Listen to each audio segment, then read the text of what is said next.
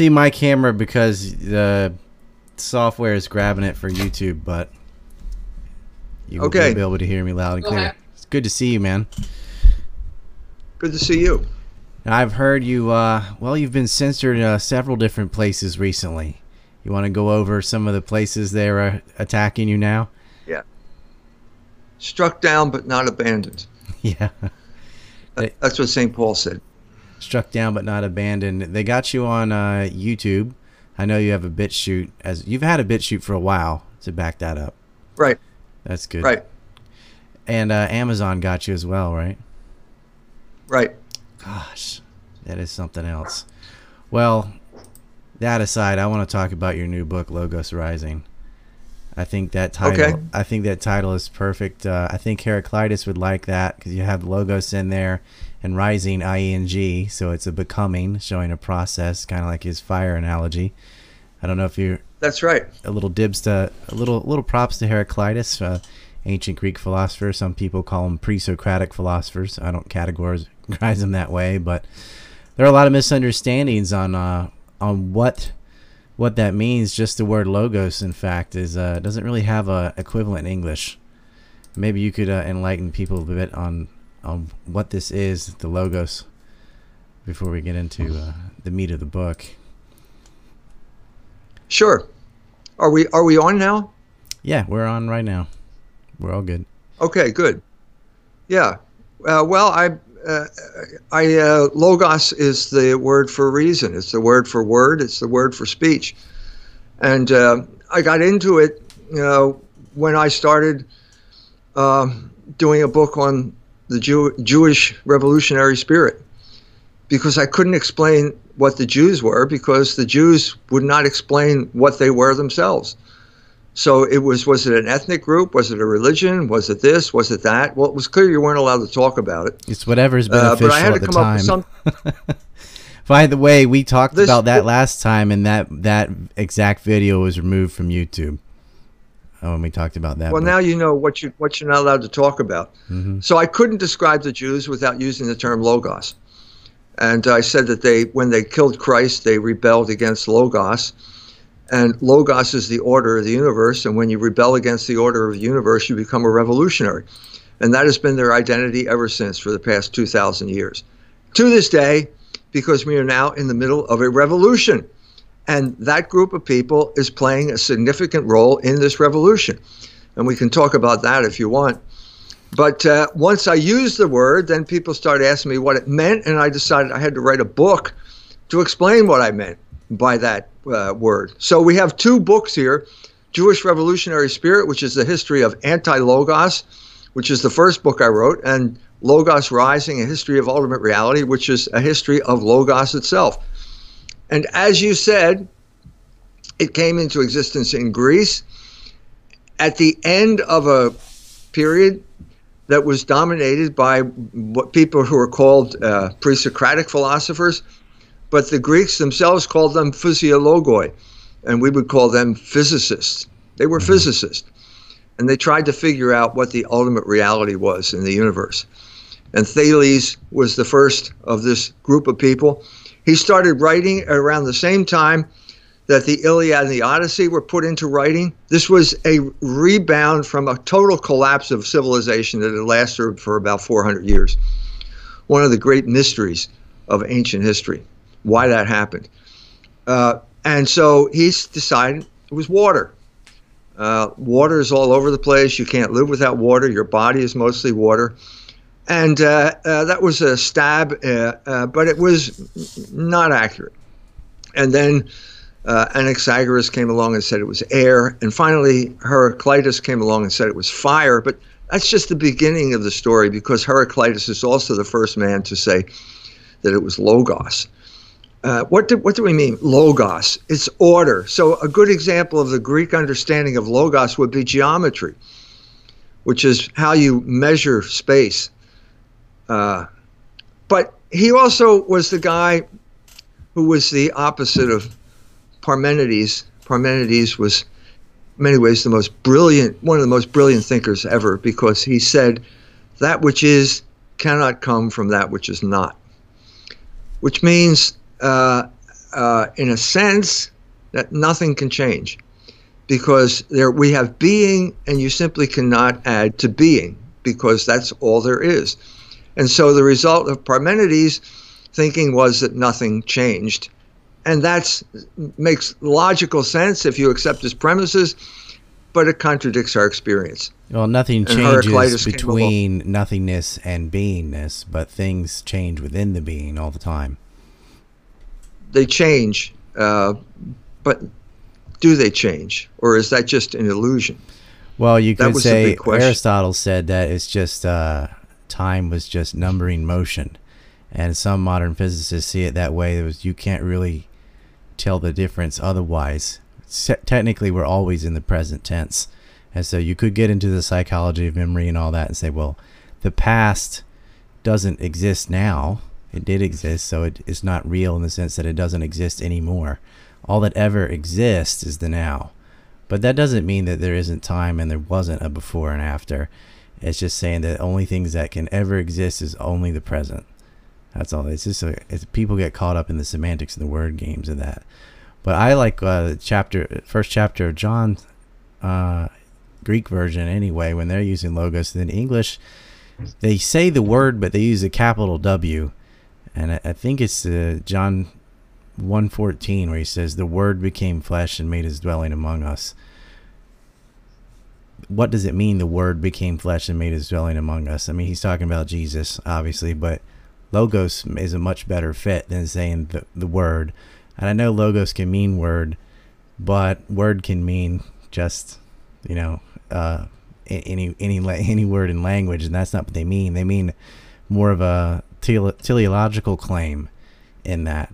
And so Aristotle brought in teleology, but not a teleology of history, more of like an acorn becomes a tree, that kind of teleology, and what's the purpose of people. But when Christ comes, he's saying, no, there is a purpose for all of you on a cosmic sense. That's where well, you've introduced a lot of different ideas there. And you're right that St. John did take got the idea of logos from Heraclitus. St. John was in Ephesus 500 years after Heraclitus was there. And something new had happened in that time. A lot of things new had happened, to be perfectly honest with you, because the physiologoi, Heraclitus said it's like fire, and fire is always the same, and it's always changing. And that's a paradox. And it's like he said that you can't step in the same river twice, which means that river is always changing and it's always the same. And how do you have that? And so at a certain point, the physiologoi realized we can't get any further because we don't have any instruments to look at things more closely. No telescope, no microscope. And so they just ran out of steam. And they were replaced by a group of lawyers known as sophists who had practical use of logos, which is basically to win court cases. You can't get much better than that, because you just go to court and you get a whole bunch of money for doing nothing. It was actually outlawed at one time to be a sophist. It's like you're just trying to make the weaker argument the stronger. It's one of the things they accused Socrates of.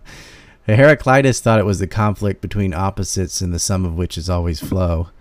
But you're right about the sophists. That there was an entire, I don't know how many generations of where philosophy it was booming and then died from these hedonistic pragmatists, for lack of a better term. And Socrates rescued philosophy from the sophists by introducing concepts like justice.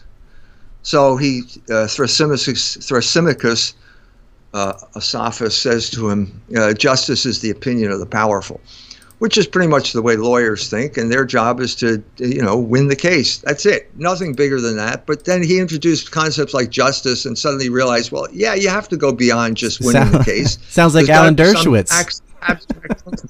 Sounds like what? Alan Dershowitz. Justice is whatever I can get away with. Hey, Alan Dershowitz is so privileged that he can get massages on Epstein properties, but they're only from girls of age. And he never took his underpants off either. Right, he kept his underwear on. Alan Dershowitz is the classic sophist. a classic sophist, Yes. and he also has Jewish privilege, which adds to his sophistry. So Alan Dershowitz can, in 1972, go on, or 73, go on William F. Buckley's firing line and defend pornography as free speech. He's totally in favor of free speech, right? Well, then he defended fast forward pedophilia 50 too. years later. He tried to justify 50 lowering the years age of consent. Oh, I'm sorry. Yeah, 50 years later, there he is. He's standing next to Bill Clinton. Not Bill Clinton. Standing next to Donald Trump, who's signing the anti-BDS bill banning criticism of Israel. So there you have sophistry in all of its glory. What is your principle, Alan? I think it's truth is the opinion of the powerful. I think that's your ultimate principle, and that makes you a sophist. He defended And several that's- child rapists, and he said, I think it was on The View or one of those silly TV shows where he's like, well, my job's just to get them off, you know, like it doesn't matter. Doesn't matter what happened. And I understand that, and I understand everybody needs a lawyer to defend them, but we're going beyond that here. You're talking about abstract principles like free speech, and you're completely hypocritical in the way you're using these terms. And it's time for us to call you on that. And Norman Finkelstein tried to call him, and he got fired from his job at DePaul because Alan was a bigger Jew. It was a battle between two Jews from Brighton Park. This is the way Finkelstein described it to me. And who's going to be the top Jew? And it turns out Alan Dershowitz is the top Jew because he could pull more money or pull more money out of DePaul from the rich Jews in Chicago. So that's where that goes. But Socrates did rescue philosophy from the sophists, and we had Plato, who talked about abstract things, and then we had Aristotle, and they talked about the most abstract thing, which is God, and they reached an impasse. Aristotle was a genius enough to realize that God, you could prove that there had to be a God. There had to be an unmoved mover. You can't have an infinite regress of intermediary beings in motion unless you have some being that is the end of motion, unmoved by itself. And that person is God. And he proves that. And that is basically the God of the universe. And that's great, except that it's not clear that he cares about us. That's assuming all Plato things had a were ever God. still. That's also Aquinas' ontological proof, but there is no reason to assume that all wait a was minute. not in motion and had to be set in motion. Aquinas had cosmological proofs, not ontological proofs. He had both. Anselm had the ontological proof, Okay. which I do not particularly. It's debatable whether that's valid or not. Bertrand Russell thought it was valid for about 5 minutes, and then his mind wandered onto other things. But the result was that Greek philosophy, after its greatest moment, ended in an impasse with the uncaused cause of Aristotle's God and the demiurgos, which was Plato's God, who did work with the people. He was the worker of the people, but it wasn't clear that he was transcendent. So how can you have transcendence and immanence at the same time? Well, the answer was St. John. St. John resurrected the concept of logos, and he wrote the first 3 sentences of the Gospel, which is a metaphysical treatise in which he said, in the beginning there was Logos, and Logos was with God, and Logos is God. So if you put those 2 sentences together, they don't make sense. How can you be with God and God at the same time? And the answer to that is the Trinity. And it took about 300 years, let's say, to 325, the Ecumenical Council of Nicaea, in which they finally formulated the Trinity. That was the unification of the problem. It solved the problem of Aristotle and Plato, and it set the world on a completely new footing, and it allowed intellectual progress, and that became the broad road of logos in human history after that. The problem was, if you didn't get on board with that new understanding, history passed you by. And so the first group of people that had passed by were the heretics. We call them heretics. The Arians, for example. It's a huge crisis that went through the church in the 4th century over the Trinity, basically. You have two principles here. He articulates two principles. God is the Son, and he's the Logos. How do those two principles fit together? Well, that was sort of what the debate was about for about 300 years. If he's the Son, then God the Father preceded him in some sense, right? Because the Father always precedes the Son. So therefore, there must have been a time when the Son was not. That is what Arius said. It made perfect sense to the Greeks of his era. It was all a Greek issue. The Latin Church was completely out of the loop on this. And it was wrong. It was wrong.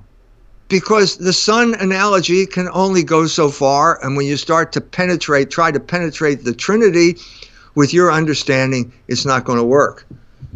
So they had to come up with a term called homoousion, which is basically the Son is one in being with the Father. And that allowed human progress, intellectual progress, to proceed. So the Arians, the Nestorians, they were sort of swept away. They ended up in the dustbin of history. And the next big group to come along were the Muslims.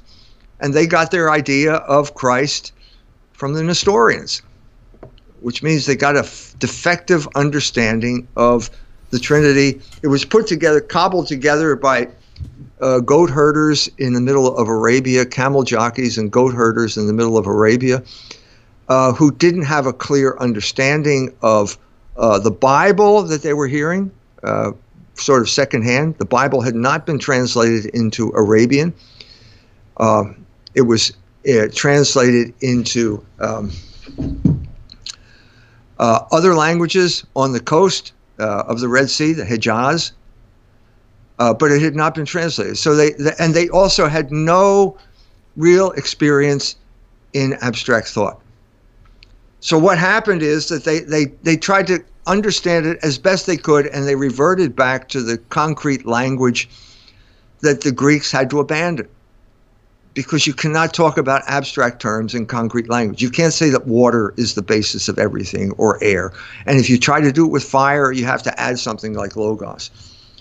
And so the Muslims, the Arabs, let's put it this way, the Arabs had no concept of logos. It's not surprising. We don't have a concept of logos. We use, in the beginning, there was the word, which is completely mystifying. I don't know what that means. I read it for my entire life, and I never knew what it meant until I looked up logos in a Greek-English dictionary, and I realized all of the meanings it could have if you speak Greek, which it doesn't have if you speak English. And so the Arabs were in the similar situation, trying to fit a basically abstract concept into a language that was nothing but Semitic concreteness. In this sense, much like it was a order out of chaos, so kind of reverse on entropy. That's one of the things. A lot of the ancient Greeks believed in that there was a chaos, a swirling of the elements, and that everything came out of that. And so you have to kind of know what they're. Yes. Yeah. Yes. If you read Hesiod, he says, in the beginning there was chaos.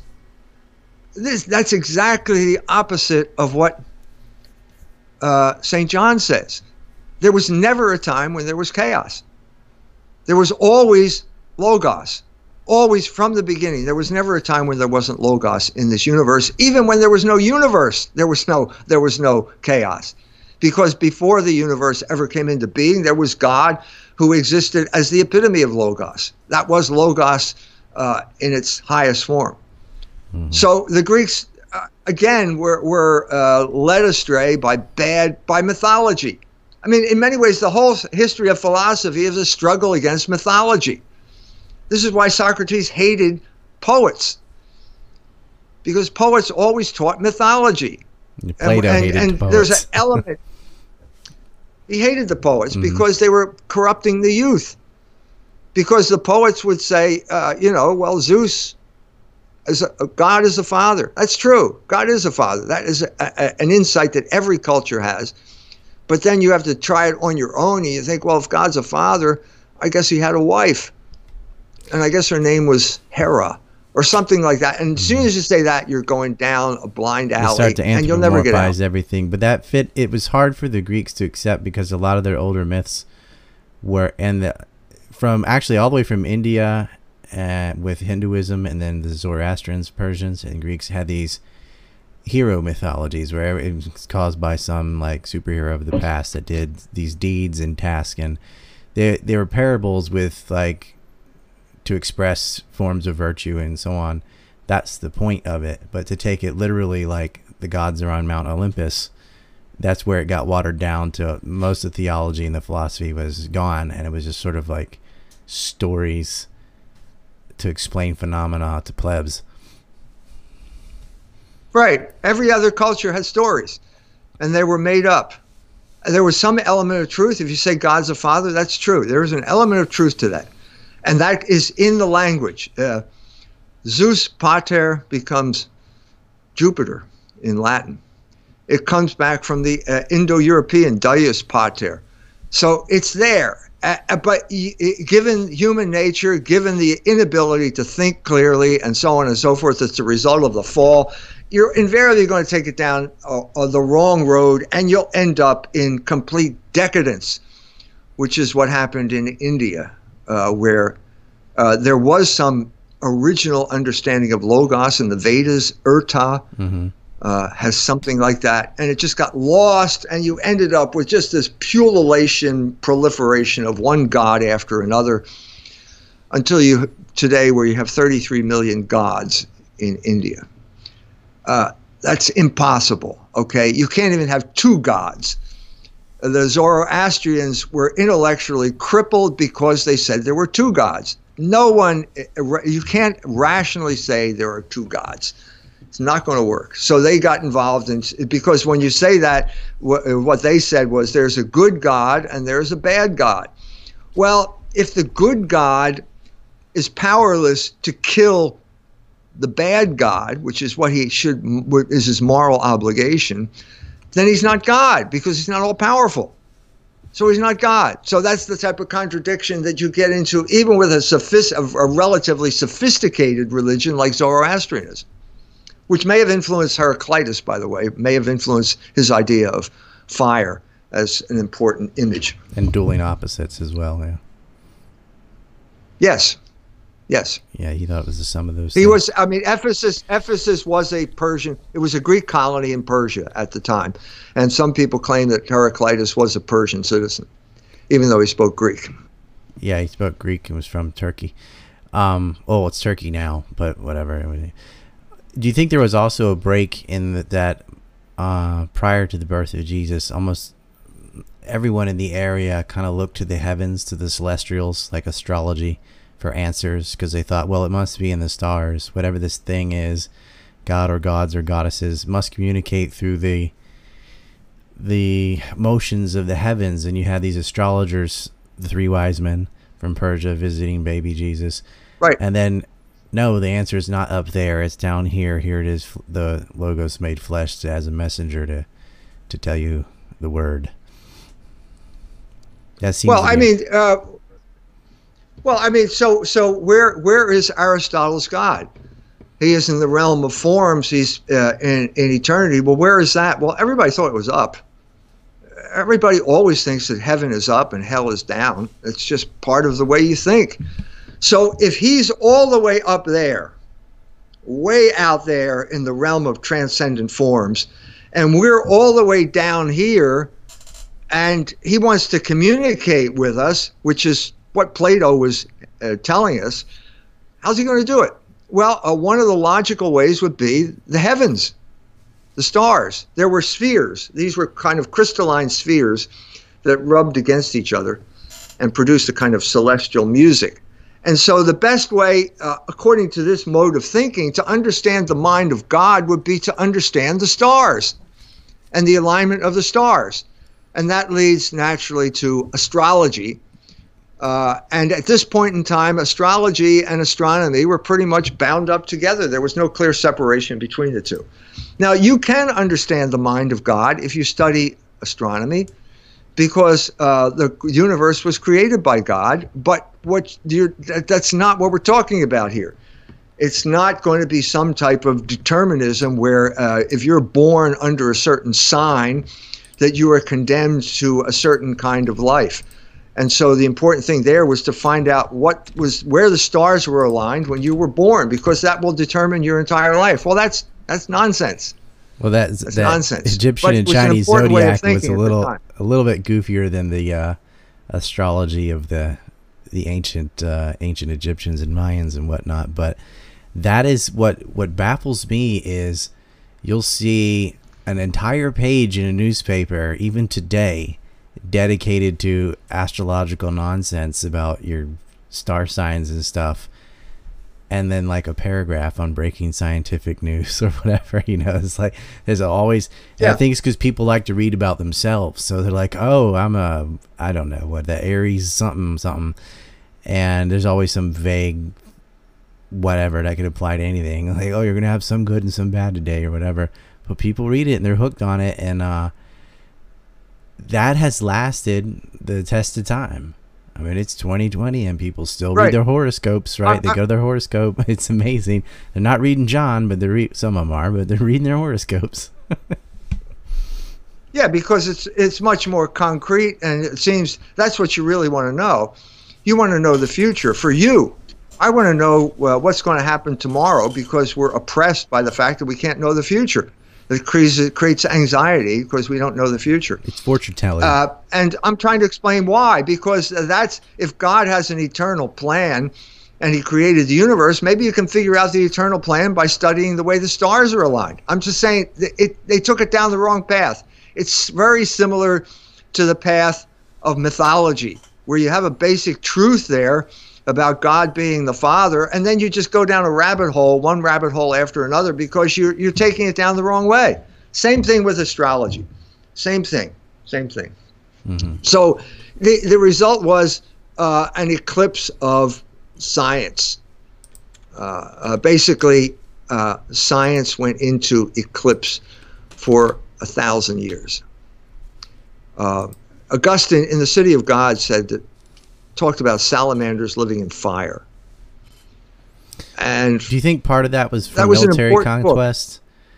Because the Persians at first were pretty philosophical and had some basic scientific principles, and they got conquered by Islam, and just that was it. That was everything had to come from the Quran. I think it goes back. I think, first of all, I think you're right. I do talk about the Islamic conquest as a great catastrophe for Persia.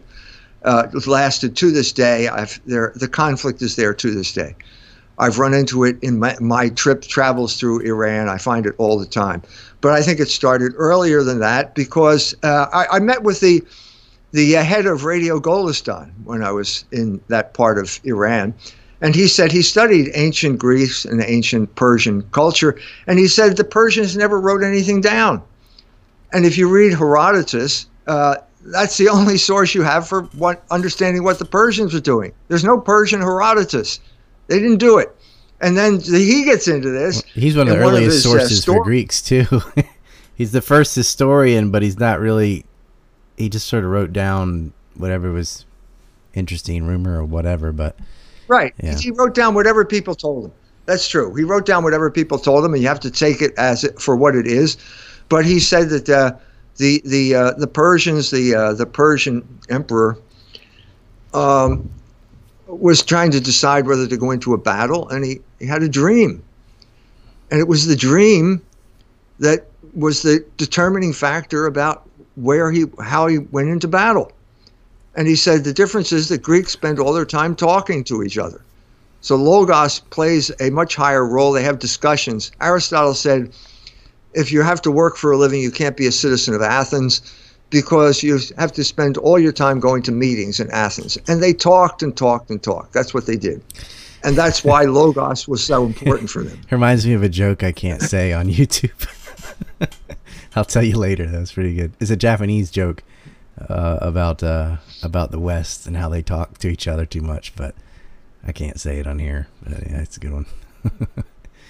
Okay. So anyway, so you're evolved through. I want to get back to Christ. So here we have this breakaway. We kind of have a Heraclitus and Socrates, and then there's a dip with the Sophists, and then you have these military campaigns. Christianity too becomes militarized for a little while, and then you have Nicaea, and it takes 5 centuries or so before they resolve the conflict of the Trinity, and then it takes a while to get back to the message. But now we are in 2020, and so what do you see coming? Why do you think that this information got you kicked off Amazon and YouTube? Like, what are they so afraid of? You're not allowed to talk. You're not allowed to criticize Jews. It's that simple. So let's go back to Amazon. I had about 40 ebooks on Amazon. I've been doing this for about 10 years. And then Amazon produced a series called on Amazon Prime called Hunters, which is about Nazi hunters. And it's so 1977, America is infested with Nazis. They're all over the place. And these people discover this, and they decide we have to save America, so we're going to go around killing Nazis. It sounds like some Antifa fantasy. Nazis it's are a Jewish everywhere. We fantasy. gotta get them. Yeah, that's what I just said. Yeah, well, Antifa's a Jewish organization, so yeah, it's not surprising they have the same view. So what they're justifying is murder. So first of all, it's hate speech against a certain group of people. And then it's also incitement to violence, because they're saying you're justified in murdering someone if you think he's a Nazi. You don't call the police. You take it into your own hands. We tried the police. This is what the Al Pacino character says. They didn't listen, so we're going to take it into our own hands. I said this is completely outrageous. It's an outrageous form of hate speech and an outrageous form of incitement to violence. And no one has a right to talk this way. And Amazon should be ashamed of itself. And what did they do? They banned me from Amazon because I criticized their movie. And it's got some real life consequences, because there have been people who have been assaulted because some Antifa twerp's like, you're a Nazi, and then I get to punch you now. Nazi based. That's right. That's exactly what they're. This is in the real world. There are actually people who are going to watch that movie and they're going to go out and commit acts of violence. That's what's going to happen. So my biggest seller, it was a bestseller on Amazon, according to their definition, was an ebook called Jewish Privilege. Well, that hit the nail on the head. Now it's the third highest trending on Twitter is Jewish privilege. So I unleashed that concept into the ether, and even after Amazon banned me and said I'm not allowed to talk about it, it's taken on a life of its own, because we're talking about logos here, and there's a logos to what I said, and people respond to it. They understand. Yes, as soon as they hear the term, yes, that makes sense. I had a video of the same thing about J privilege when some settlers set a house on fire and burned a baby, and the mother and the father, and only a 3-year-old survived. And so I talked about their privilege because all they got was administrative detention for 10 months and they were let go. And it was only about a year after that they burned the Church of Miracles, where Jesus is alleged to divide the loaves of fish or the loaves of bread and fish. They burned that church.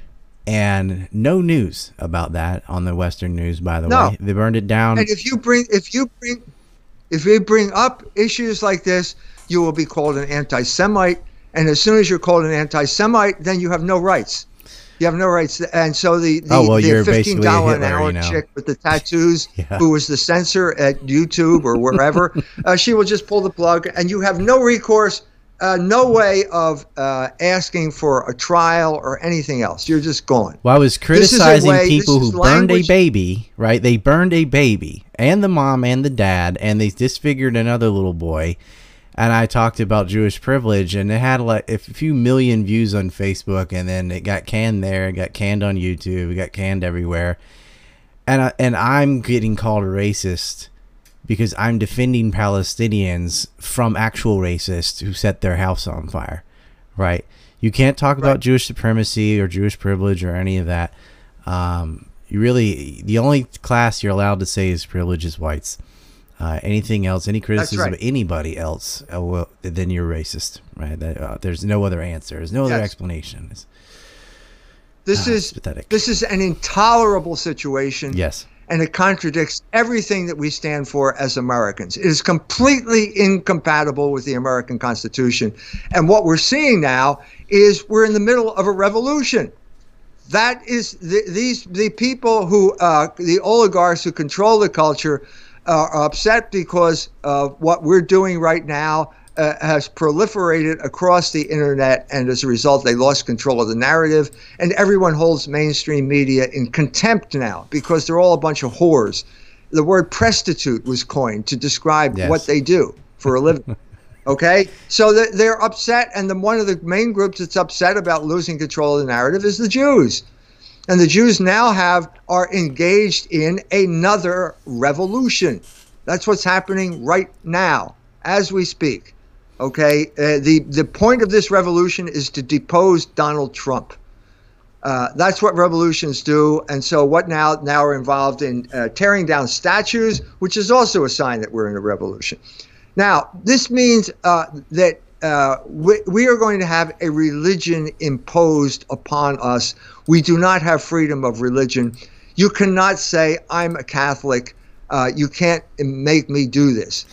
There's already a religion upon us. That's the point of this revolution. It's called woke culture. Is it the wokeism? Yes, and the new religion is the civil rights movement. It's not for civil rights though. It's new Jim Crow laws. It's hiring people based on biology and all this nonsense. Let's call it wokeism. Do you mind? I want to get some people sent some shekel chats, so mostly are just comments. I'll get through some of these, and I want to get to where people can get your book, since not on Amazon, any of your books. But we have one from Vargarian since 10. Says, no question, just take my money. Love both of you. Love your work. Well, that was nice. Wilford P says, thank you for having E. Michael Jones. Love you, Ryan, and all your hard work. Thank you, Wilford. PM says, has E. Michael Jones ever had any correspondence with Michael Hoffman II? Is he familiar with his work, usury in the Catholic Church? Do you know of Michael Hoffman? I do. Well, I reviewed Israel Shamir, reviewed his book Judaism Discovered in Culture Wars, the magazine I edit, and Mr. Hoffman did not like the review and wrote a letter to the editor that was twice as long as the magazine, and we could not publish that, and he got mad at us, so it didn't end well. But yes, I'm familiar with his work. You forgot to say trigger warning. My doll face 123 for 5 says, wow, look at all the hashtag white privilege that Michael Jones has getting bounced from YouTube. I'm a person who is slow to anger, but there is steam coming out of my ears. We've both been kicked off YouTube. I've been kicked off 4 times. Reinstated 3 times though, but that's probably because I physically went to their office with like 90 people. Oh my gosh, I don't know if I can pronounce his name. Tarkalija Tomonen, maybe, with the most Chad level possible, sent 100 euros. It says, the best 2 people discussion on history, theology, philosophy, maybe Zionism, the J's, government, economy, and capitalism from different perspectives, yet in an adult way. Sipping coffee from Remember the Liberty mug. Oh, awesome. Finished Separation of Business and State and Logos Rising. Next, Baron Metal Life wants to ask, do you like cats? So the Separation of Business and State's a book that I wrote, and then apparently they already have your newest book and they're reading that as well. Do I like cats? Depends on the cat. Some cats are nice and some are annoying. Any thoughts on cats? Yes, but I won't pronounce them in public. All right then.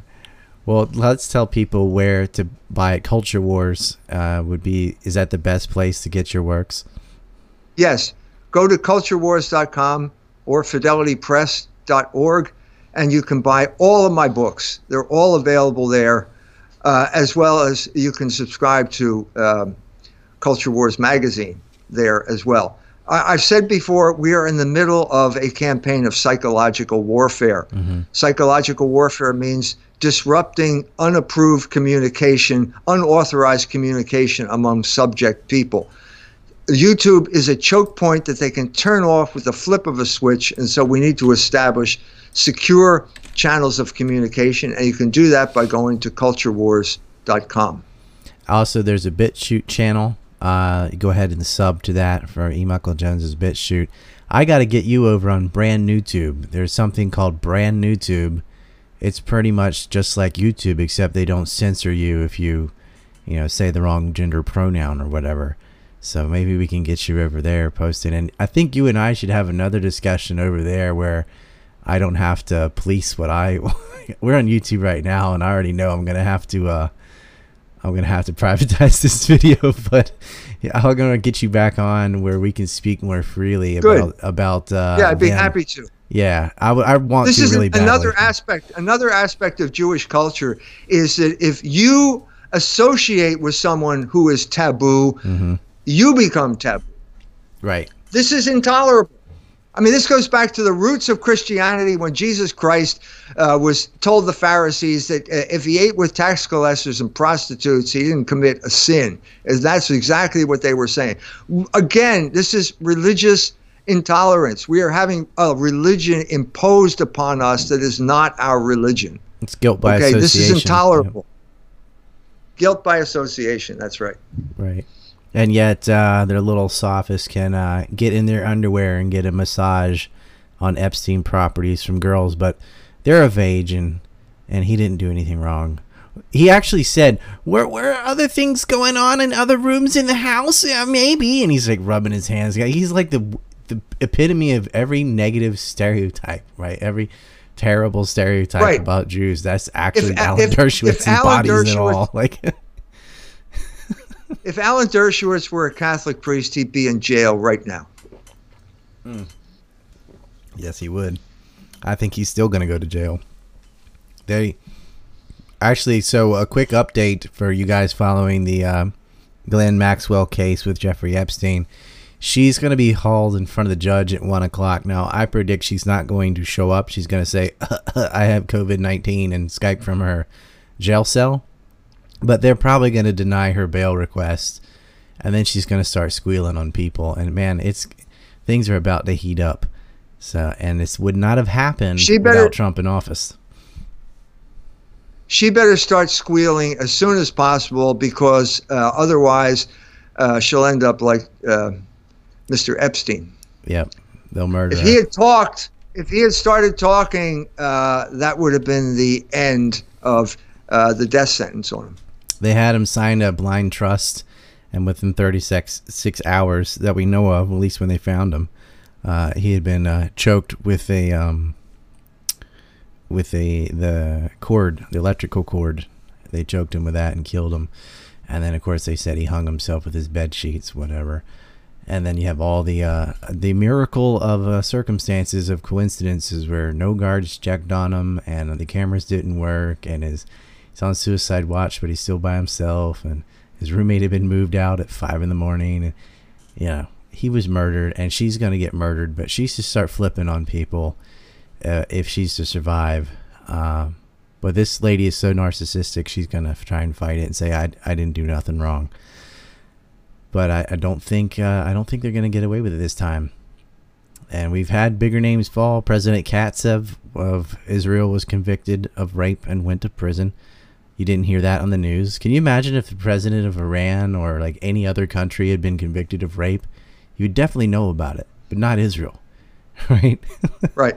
Of course not. Oh yeah, we got to do a talk on Brand NewTube where we can take the gloves off, because that would be nice. Moving on in the book of John, you'll get to chapter 8. My favorite is verse 44. I'll let you guys go look up and see what that says. I know you know what it says, but that's where it ends up going. So going after the money changers and actually flipping the table, the OG table flipper, Jesus Christ. Get E. Michael Jones, his books. Not only, I would get The Revolutionary Spirit first, and then get Logos Rising. and you can get them on his website. You can follow him on BitChute, and you can follow him hopefully on Brand New Tube when we get that set up as well. Let me check for any other questions. We got a couple more, and I'm going to let you go soon. I don't want to take up too much of your time. We only have 8 minutes left, but 1313 says for sevens, I will gather all the nations to Jerusalem to fight against it.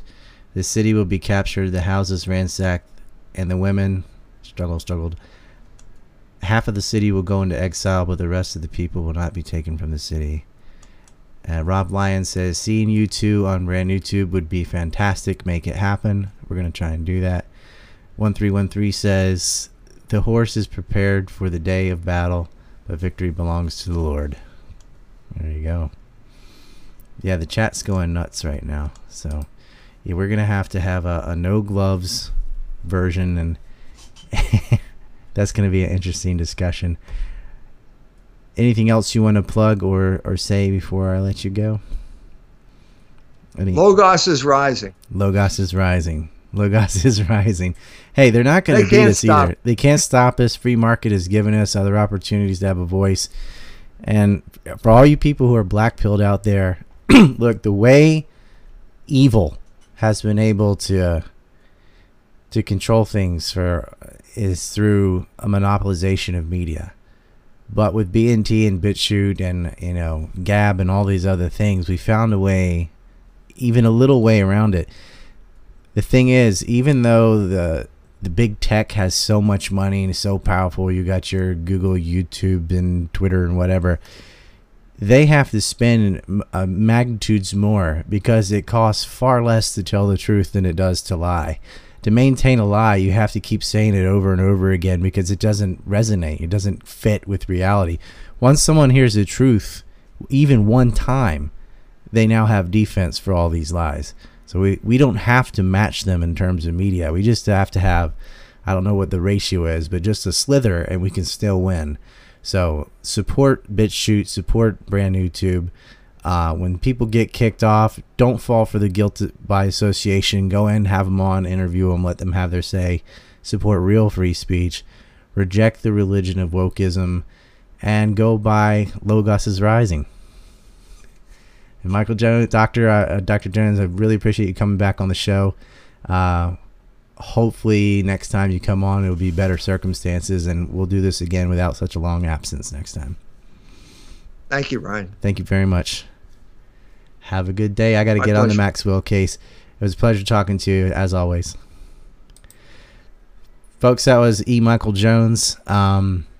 This video, you might want to save it because there's I can't keep it because he kept saying the J word and all that. But anyway, I will. Here's what I'll do. I'll put a copy of this on my Brand New Tube and a copy on my BitChute, and then I'm going to try and get him back on because y'all could see me just sitting there biting my lip like, he said it, not me. I know I can roll with these all day, but we are limited in this form of communication. I got to thank the people, especially, tell me how to say this, Tarkila G. Tolmenin. I'm going to look that up. Ask Pug. I'm better with the East Asian languages, but that was 100 euros. That is the largest donation we've had in like 2 years. My Doll Face, PM, Wilford, Vergarian, 1313, and Rob Lyon. You guys are excellent. I'll try and kick some of that over to Jones. You can get his book. You can go to culturewars.com. Follow him there. I did not argue with him about Christianity or polytheism or any of that, because I asked him on to talk about censorship in his book, so I'm not going to ambush him with an argument about atheism and theism or anything like that. I'm just going to be polite. So, but that's the thing. We can all agree, regardless of someone's theological perspective, who the enemy is, and the enemy is the people that are going around censoring everybody, the people that are going around advocating violence, the people that are going around advocating prejudice, all under the guise of the opposite, right? Screaming in pain as they beat you. Like saying, you have to hire people of a certain color or sex or orientation or whatever. That's Jim Crow laws. Like you are having a biological prejudice when you engage in things like that. And, you know, obviously the violence towards Palestinians, or just being able to label anything Nazi you don't like and then get it censored, or even commit acts of violence towards them. It's all backwards. It's all upside down. It's bizarro world, as Justin Raimondo would say, the late, great Justin Raimondo of antiwar.com. But I do think we've got a lot of white pills coming around. We've got, let's see, what time is it in the U.S.? It's like, is it Tuesday morning over there in the East Coast? Anyway, at 1 o'clock, which should be in a few hours, we'll try and come back and get the Ghislaine trial update. Well, not at 1. That's when they start. Wait till it's done. If I'm awake, because it's going to be like 2 a.m. or after here, I'll do a live update. And so we'll see you then. And make sure you get a copy of this. If you want a copy of this, or you want to watch or share it, you should get it on BNT or BitChute. So I'm going to go talk to him on Skype now in private. I'll give you guys a quick commercial.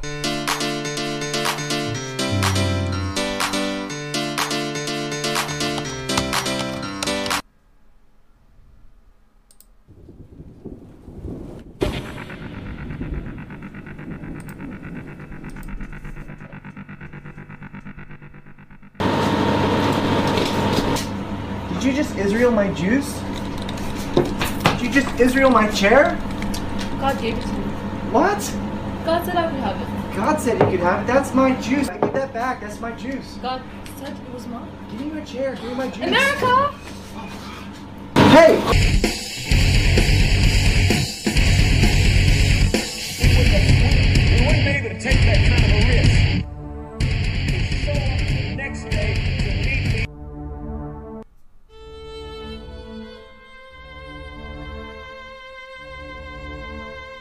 Allah Akbar! Allah Akbar! I have the right to defend myself and my juice. By the way, that video was Syrian Girl, myself, Robert in Lakesh, and then Andrew was in the house. That was a pretty Chad day.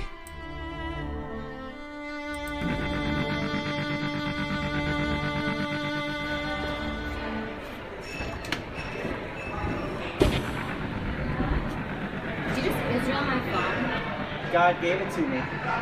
It's my phone. God gave it to me. God gave it to me. Did you just Israel my juice? Oh my America! Did you just Israel my chair? God gave it to me. What? God said I could have it. God said you could have it. That's my juice. She's got a Give that knife. back. That's my juice. Obey! Help! Terrorists! Anti-Semite! Hey! We wouldn't be able to take that kind of a risk. I was in the shop getting my bagels, just using my phone, and this Palestinian terrorist, 3 times my size, wielding a knife, came out of nowhere, broke my arm, tried to take the phone that God gave to me. Allah Akbar! Allah Akbar!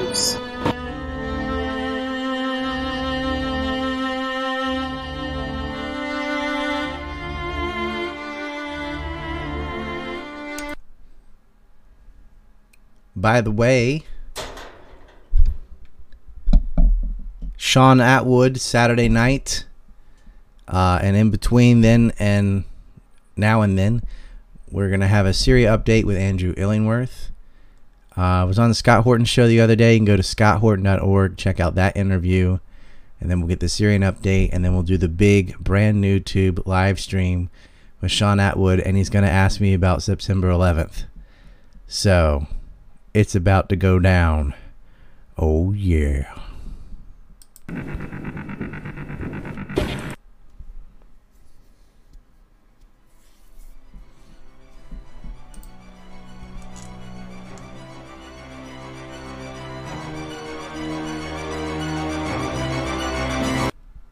One last chat from My Doll Face says, love you, Ryan. Try to hang in there. Hey guys, ancreport.com. I'm going to put the video there. ancreport.com.